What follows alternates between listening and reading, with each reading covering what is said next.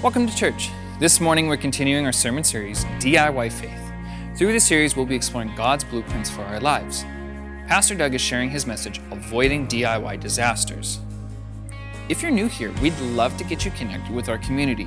You can message us on Facebook, Instagram, or by simply texting hello to 587-323-1199, and we will respond right back. Check out our bulletin if you want to see what's happening here at Calvary. On it, you can find more information about the ministries and events coming up that we'd love for you to be a part of. We're so glad you could join us today.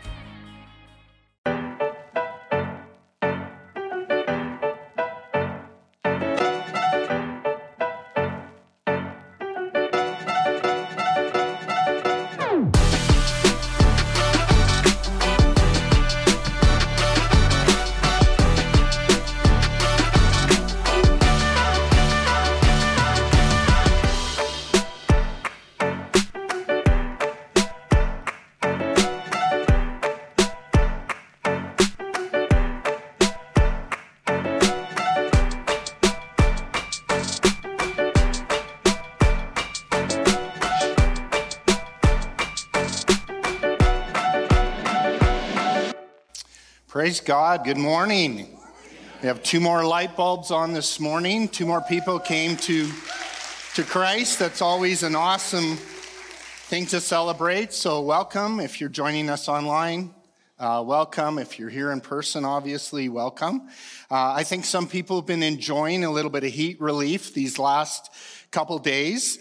Just be glad it's not 1931. When we had a temperature of 43.3 degrees in Alberta or 110 degrees Fahrenheit.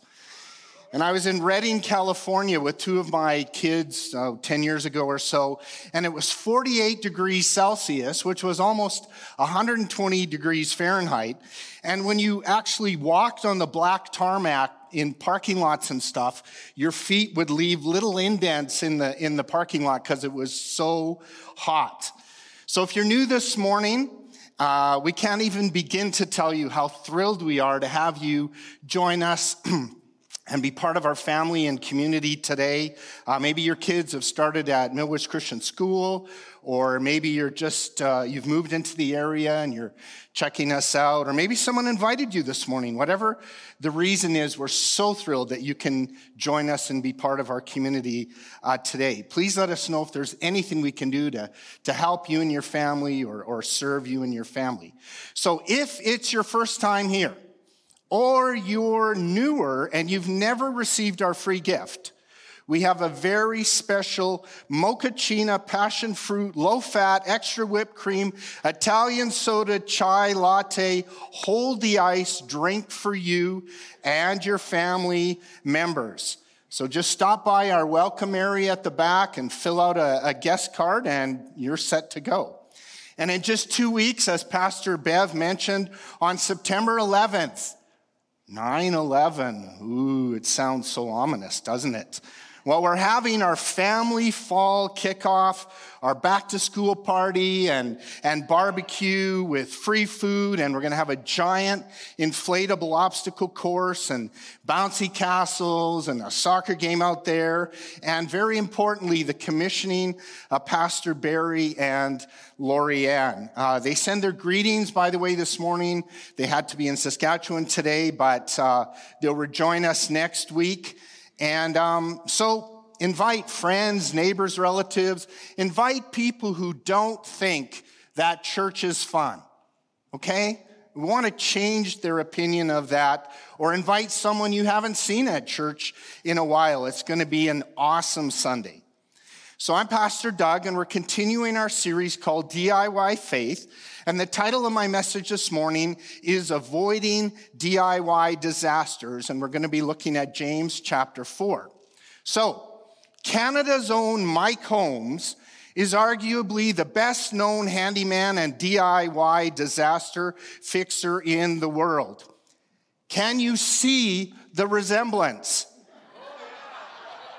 I mean, can you see it? Other than the hair, and, you know, the tattoos and maybe the bulging mass of muscles, but Honey, my muscles are that big, aren't they? Yeah, thank you. Yes, thank you. So, interestingly enough, he got his start into television and fame when he was invited to build a set for a Canadian TV series. And this program was going to focus on homeowners doing their own DIY repairs. And he thought it was a horrible idea. So he talked to the producer and said, after 35 years in construction, I have seen hundreds of disasters by well-intentioned but clueless amateur renovators who thought they were experts. So he was hired soon after that, and millions of people around the world have seen his shows, they've bought his book, they've heard him speak in person, they've listened to his podcast. And because of his commitment to make it right, that's his trademark, make it right, and because he's followed building codes and not taken shortcuts and not bent the rules, he was named Reader's Digest's second most trusted Canadian and Forbes magazine's third most trusted celebrity. So in James chapter 4 this morning, he's going to lay out several principles for us to avoid DIY faith disasters. And he's going to show us how we can make it right if we have messed up. So let's pray and then we'll jump in. So Father, we thank you for your word this morning. God, I wish it was this light, fluffy topic, but God, it's serious in many ways because all of us have been here. All of us have made these mistakes and made these messes. So speak to us through your word. Show us how we can, Father, properly respond and we can fix some of these things in our lives, we pray. In Jesus' name, amen. So the four very common areas that we're going to look at this morning that'll help us avoid DIY disasters with God are, number one, it's not all about you. It's not all about you. Verses 1 to 3. The second area is who's got your back? Who's got your back? Verses 4 to 6. Verses 7 to 10, go low to go high. And finally, verses 11 and 12, you are not Judge Judy. Okay? That might come as a surprise to some of you, but okay, number one, it's not all about you. So this first very important area that we're going to look at is this. When life is all about me, all about you, which is kind of the irony of this entire series, Do It Yourself, we make a disaster. Wow, where do I start personally? In my life, especially in my marriage, if I decide to indulge in me in an ungodly or unhealthy or selfish way, look out. Nothing has resulted in more hurt, more damage than this. And you may say, well, everything I do, I go to work, I work long hours, or I stay at home with my 16 kids, and everything I do is for someone else. It's for my husband or my wife or my parents or my kids. Sure, but how's your heart? How's your heart? Because even when all our time is spent on others, we can become huge martyrs and make everything all about us. Trust me, I spent far too much time in that country. So to put chapter 4 in proper context, we actually need to start with the end of chapter 3. Speaking of chapter 3, didn't Pastor Bev do an awesome job last week? It was very convicting, very good message on watching our tongues. So James in chapter 3 says, for where you have envy and selfish ambition, in other words, when it's all about you, it's all about me, there you find disorder and every evil practice. But the wisdom that comes from heaven is first of all pure, then peace-loving, it's considerate of others, it's submissive to others, it's full of mercy and good fruit, it's impartial and sincere towards others. Peacemakers who sow in peace shall reap a harvest of righteousness. In other words, godly wisdom is not all about you. It's not all about me. But instead, godly wisdom puts other people first. James then starts off chapter 4 like this. Do you know where your fights and arguments come from? They come from the selfish desires that make war inside of you. You want things, but you don't get them. So you kill and are jealous of others, but you still cannot get what you want. So you argue and fight. You don't get what you want because you don't ask God, or when you ask, you don't receive anything because the reason you ask is wrong. You only want to use it for your own selfish, self-centered pleasure. How many of you have heard of the War of the Whiskers? Any history teachers here? The War of the Whiskers. What about the War of the Oaken Bucket?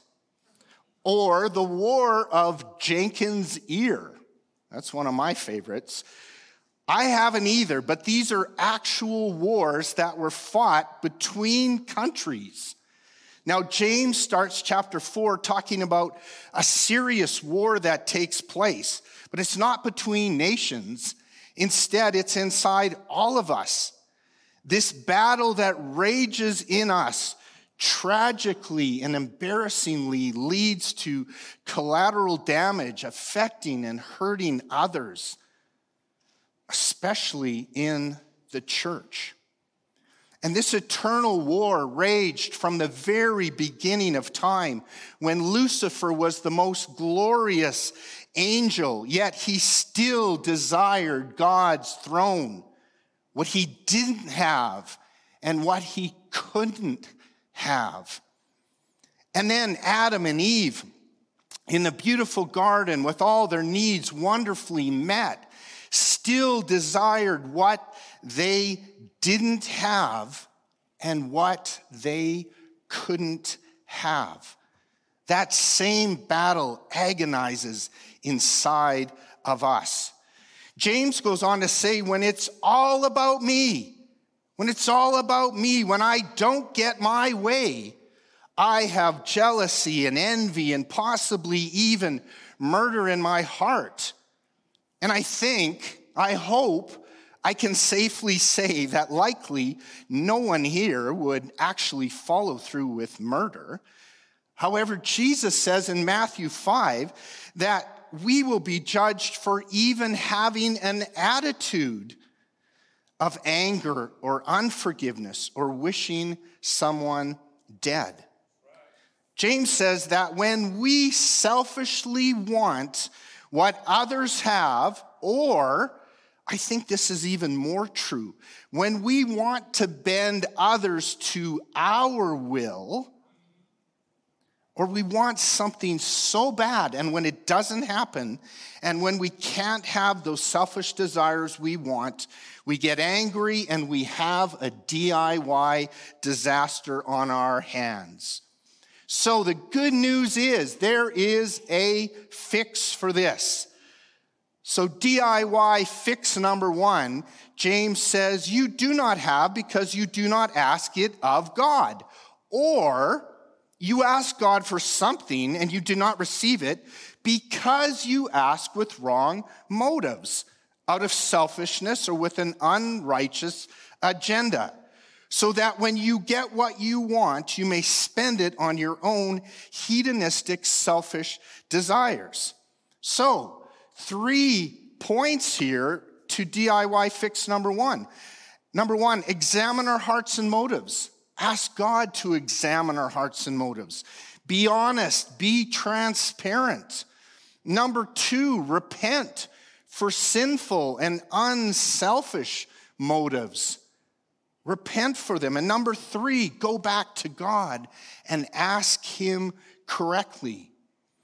1 John says, beloved, if our heart does not convict us of guilt, we have confidence, complete assurance, and boldness before God. And we receive from him whatever we ask, because we carefully and consistently keep his commandments and do the things that are pleasing in his sight, habitually seeking to follow his plan for us.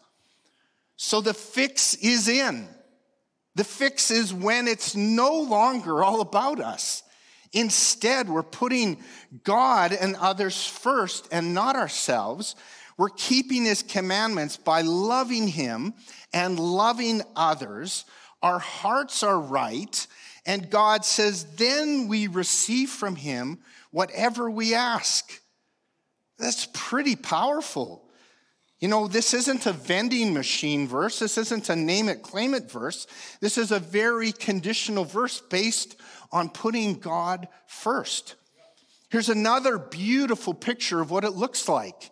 Jesus says, yes, I am the vine, you are the branches. Those who remain in me and I in them will produce much fruit. For apart from me, you can do nothing.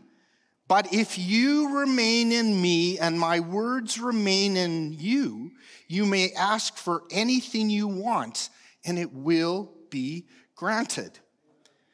We were in Georgia several years ago visiting family, and we noticed entire buildings and vehicles all along the road that were almost like they were made completely out of vines.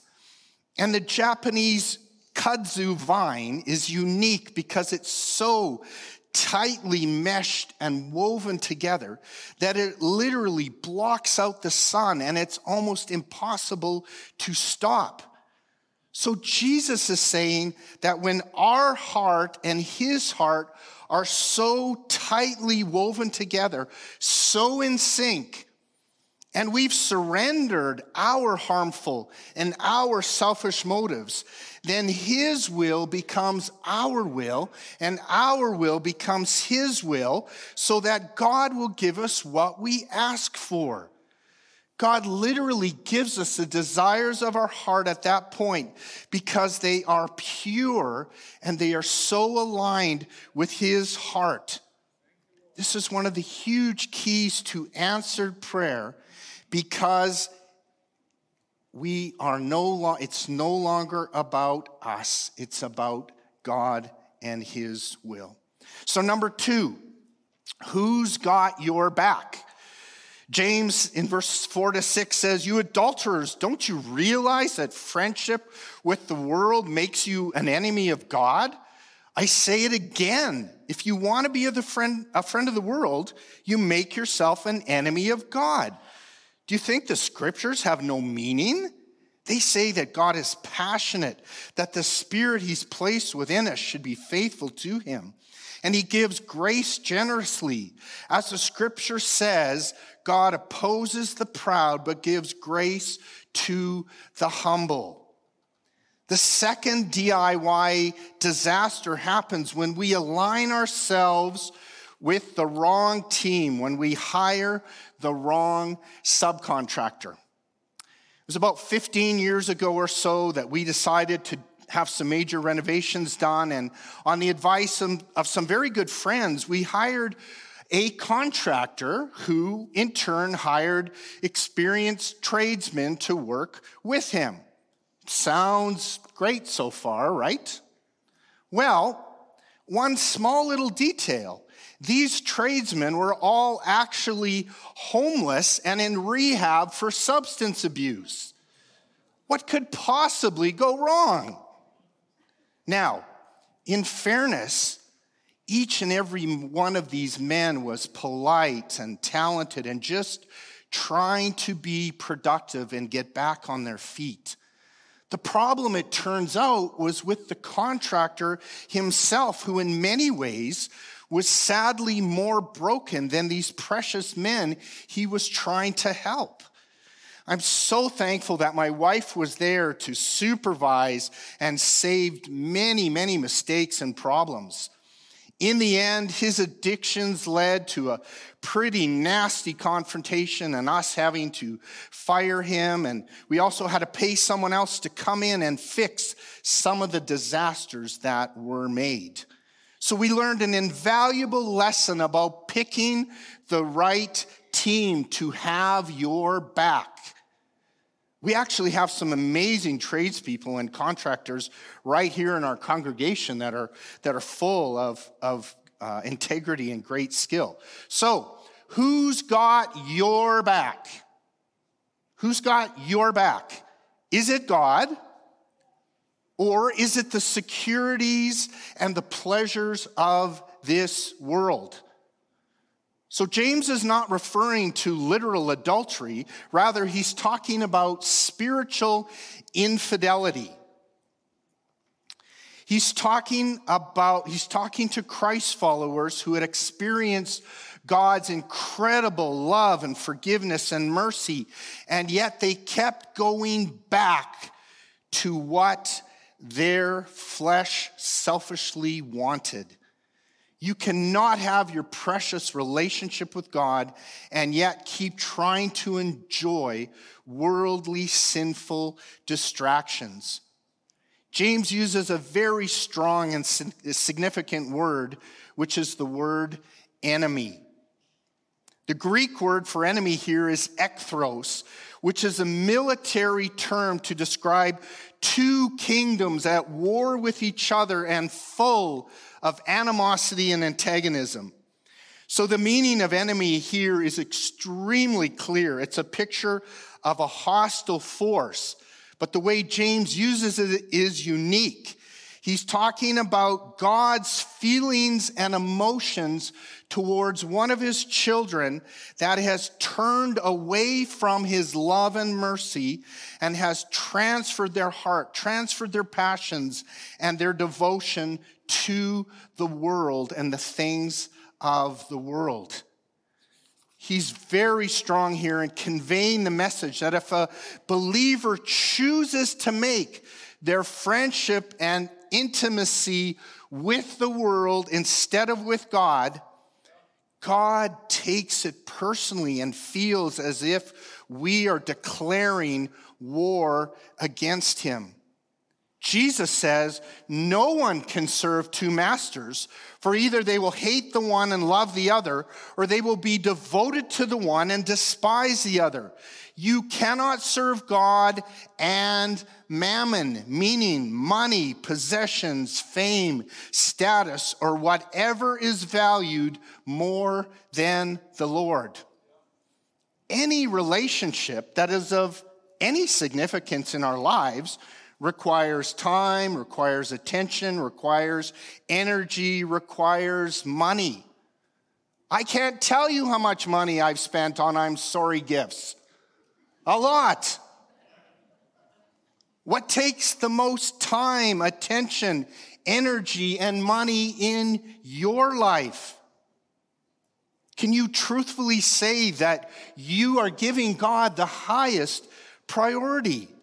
Or honestly, are other pursuits like leisure and possessions and entertainment, even sin, dominating your time and energy?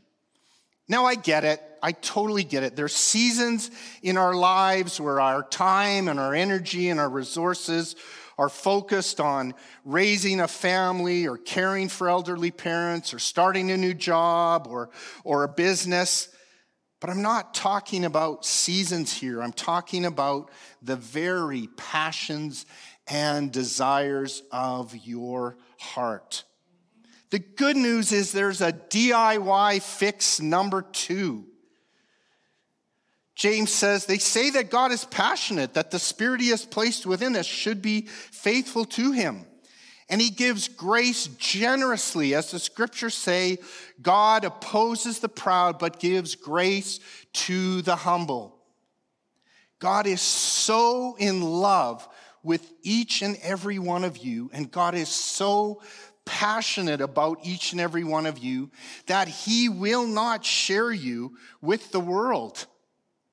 And that doesn't mean that life isn't pleasurable for us and that we can't enjoy it and even have nice things. It means, where is your heart at? Where is your heart at? So grace and humility are the keys to fixing this disaster. Grace and humility are the keys to fixing this disaster. It's a humbling privilege, if you think about it, to have a relationship, even a close friendship, with the God of this universe. Someone who is so grand and so big and so large, and yet someone who cares about every little detail of our lives, as it tells us in the Psalms. 1 Corinthians 2:9 tells us that we can't even begin to imagine or fathom the incredible things that God has for those who love him and for those who choose him. Romans 8:31 says, if God is for us, who can ever be against us? If God has our back, who can ever be against us? We have a choice of who has our back. We have the unbelievable privilege of friendship with God, which makes us humble, or friendship with the world that makes us horribly proud. God gives grace to the humble and opposes the proud. Therefore, choose wisely. The third area is go low to go high. Verses 7-10 says, submit yourselves then to God, resist the devil, and he will flee from you. Come near to God, and he will come near to you. Wash your hands, you sinners, and purify your hearts, you double-minded. Grieve, mourn, and wail. Change your laughter to mourning and your joy to gloom. Humble yourselves before the Lord, and he will lift you up. So the theme of humility continues here. So does the theme of two choices. We see loyalty towards God or towards the world. We see we resist the devil, or God resists us. God resists the proud. When we are forever stuck between two choices, God versus the world or our flesh, when we can't make up our mind, when we can't commit, when we try and stay on the fence, it's a huge problem. The Bible calls it being double-minded, and it's all about pride. Jesus addresses this so strongly when he says, so because you are lukewarm, spiritually useless, ouch, and neither hot nor cold, I will vomit you out of my mouth, rejecting you with disgust. You cannot stay in the middle. You cannot play both sides. So we have DIY fix number 3. So glad God provides a way out to these situations. Number 1, lower our pride. Lower our pride. Number 2, submit to God and resist the devil. Number 3, repent for being double-minded, being wishy-washy. And number 3, choose to humble ourselves before him. So cool here that the Greek word submit means to put in order underneath. To put in order underneath. So when we lower our pride and we humble ourselves before God, we put our lives in order under God. And then he lifts us up. Then and only then have we gone low so we can go high. The fourth area is you are not Judge Judy. My youngest daughter, Brittany, is such a black and white, law and order personality that she, if she could, would watch nothing but Border Security and Judge Judy reruns continuously. James says in 11 and 12, don't speak evil against each other, dear brothers and sisters. If you criticize and judge each other, hello, then you're criticizing and judging God's laws. But your job is to obey the law, not to judge whether it applies to you. God alone who gave the law is the judge. He alone has the power to save or destroy. So what right do you or I have to judge our neighbor? It's pretty serious stuff. You know, according to Mike Holmes, one of the most common and serious DIY disasters is when an amateur attempts to build their own deck. Very rarely does it work out. It's almost always leaning one way or the other, or falling over it, or it leads to serious leakage and or foundation problems. Area 4, this area of judging, is one of the most common and serious DIY disasters for Christians. It is this area of judging and criticizing and gossiping about other Christians or leaders that is so wrong. James addresses this judging issue several times in the book because it had been such an issue in the church. I have several conversations or receive several emails about this topic more than anything else, and it always involves Christians judging other Christians, and the conversation goes like this. Pastor Doug, did you know that so-and-so said this and believes this? It's heresy. I'm like, really? Wow. Which book of theirs did you read this in? Oh, I would never read one of their books. Oh, then which podcast or YouTube video did you watch or listen to and heard them say this? Oh, I would never listen to one of their podcasts or watch one of their videos. Oh, okay, so when did you visit their church and hear them say this? Oh, I would never visit their church. So then I say, well, I'm a little puzzled. I'm a little confused. How did you come to this conclusion about them? Pastor Doug, I read what other people said about them on the internet. Seriously, this is not an uncommon discussion. Can you imagine if people judged you and I based on what other people said about us, having never even met us or talked to us? And yet as Christians, we do this all the time. It's not okay. I never used to be a big fan of a certain huge Christian author and speaker. He just bugged me, and I disagreed with his views on certain doctrines, but he was leading many more people to Christ than me. He was preaching the gospel. He was helping the poor. Even if I didn't completely agree with what he said and how he said it, eventually God changed my perspective on him completely.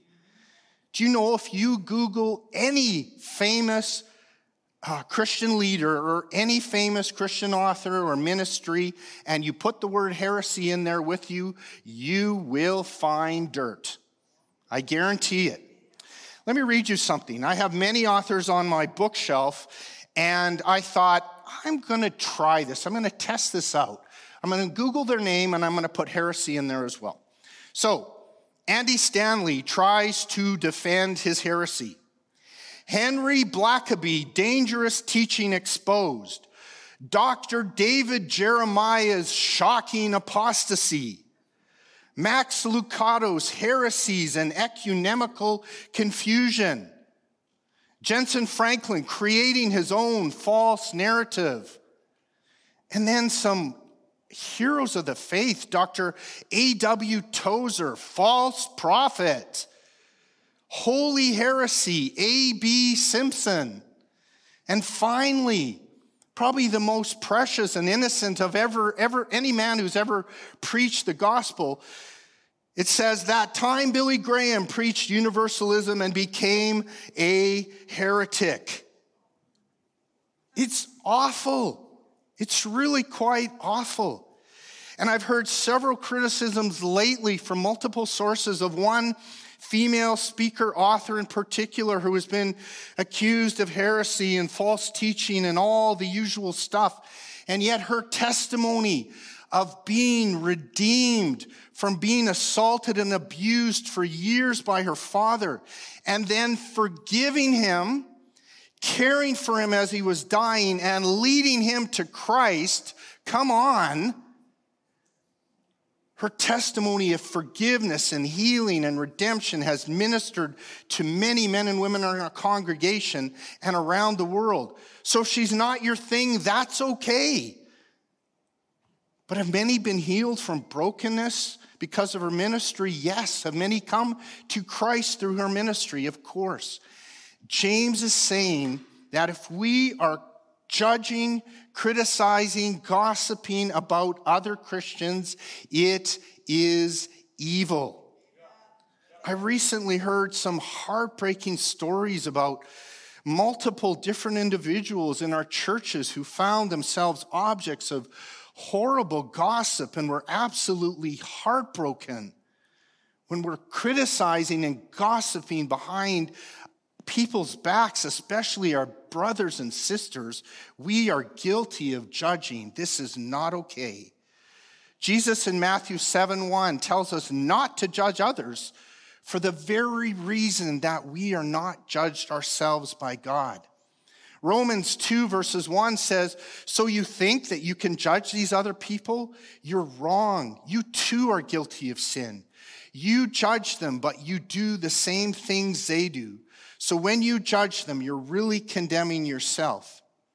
But pastor, I'm not judging. I'm discerning. I'm protecting the body of Christ. There's a very fine line between discernment and judging. And that is why God has placed pastors and elders in the church for discernment. So, again, a very tough area. I wish I could just preach fluffy stuff, but how do we fix this very common issue that we've all been guilty of at times? How do we fix it?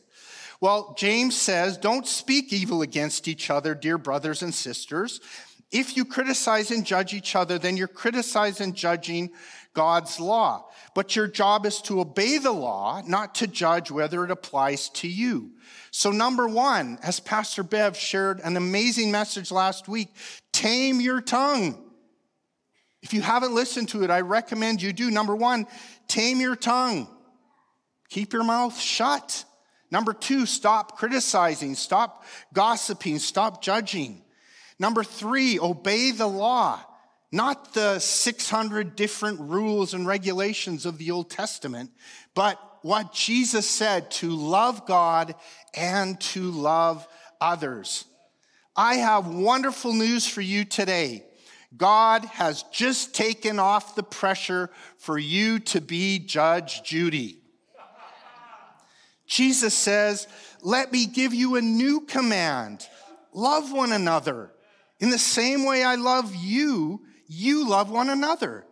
This is how everyone will recognize you are my disciples when they see the love you have for each other.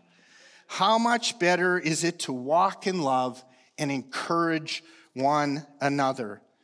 1 Thessalonians 5:11, Paul says, so encourage each other and help each other grow stronger in faith. To wrap up this morning, Mike Holmes said in his book that the most important lesson he learned from his father wasn't about wiring, wasn't about plumbing, wasn't about carpentry, wasn't about drywall. It was about doing things right. It was about who you were as a person and how you treated others. This morning, we've looked at 4 disasters we can make if we truly try and do it yourself without God. We've also looked at 4 ways to avoid or fix those disasters. Number 1, it's not all about you. Make sure you're putting God and others first. Number 2, who's got your back?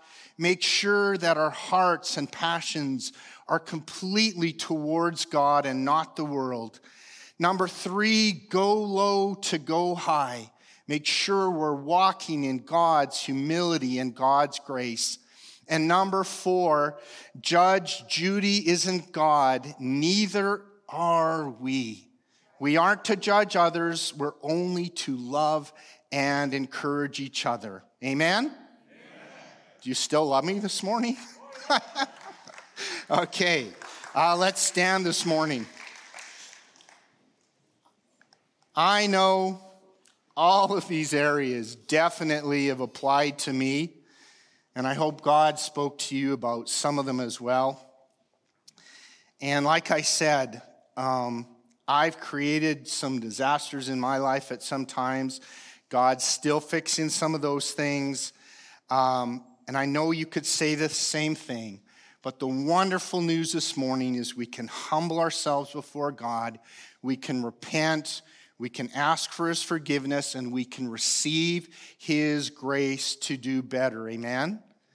We can and must do much better with his grace and strength. Let's bow our heads. Father, I know you convicted me in these areas this morning. I pray that for others, Father, who've been tempted to do things themselves and to, Father, that their passions and their heart has been turned towards the things of the world, not of you, and God, who have not walked in humility and grace, and God, who have judged others, other fellow Christians. Maybe they've gossiped about someone, a brother or sister in church, or they've been critical of other ministers or ministries, or whatever the case, Father. Help us to only love and encourage one another. And so, God, we ask for each one of us that you would forgive us. We repent of when we have done things our own way, when we have been critical or judgmental. Father, when we've been full of pride. Father, when we've chosen the world over choosing you. God, forgive us this day, we pray.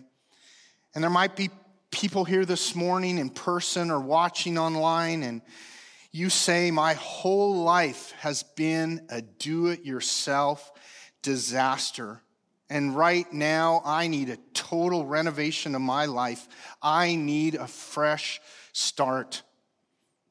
It's time to invite Jesus Christ into your life, into your heart, into your world, so he can help you fix those messes you created.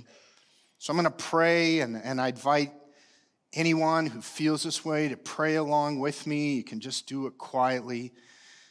Jesus, I'm sorry for doing things my own way. I'm sorry for the mess I've made. Please forgive me. Jesus, thank you for paying the price for my sins, for my mistakes, for my bad choices. Jesus, come into my heart and my life and my world today to give me a brand new start, a fresh start, I pray. In Jesus' name, amen.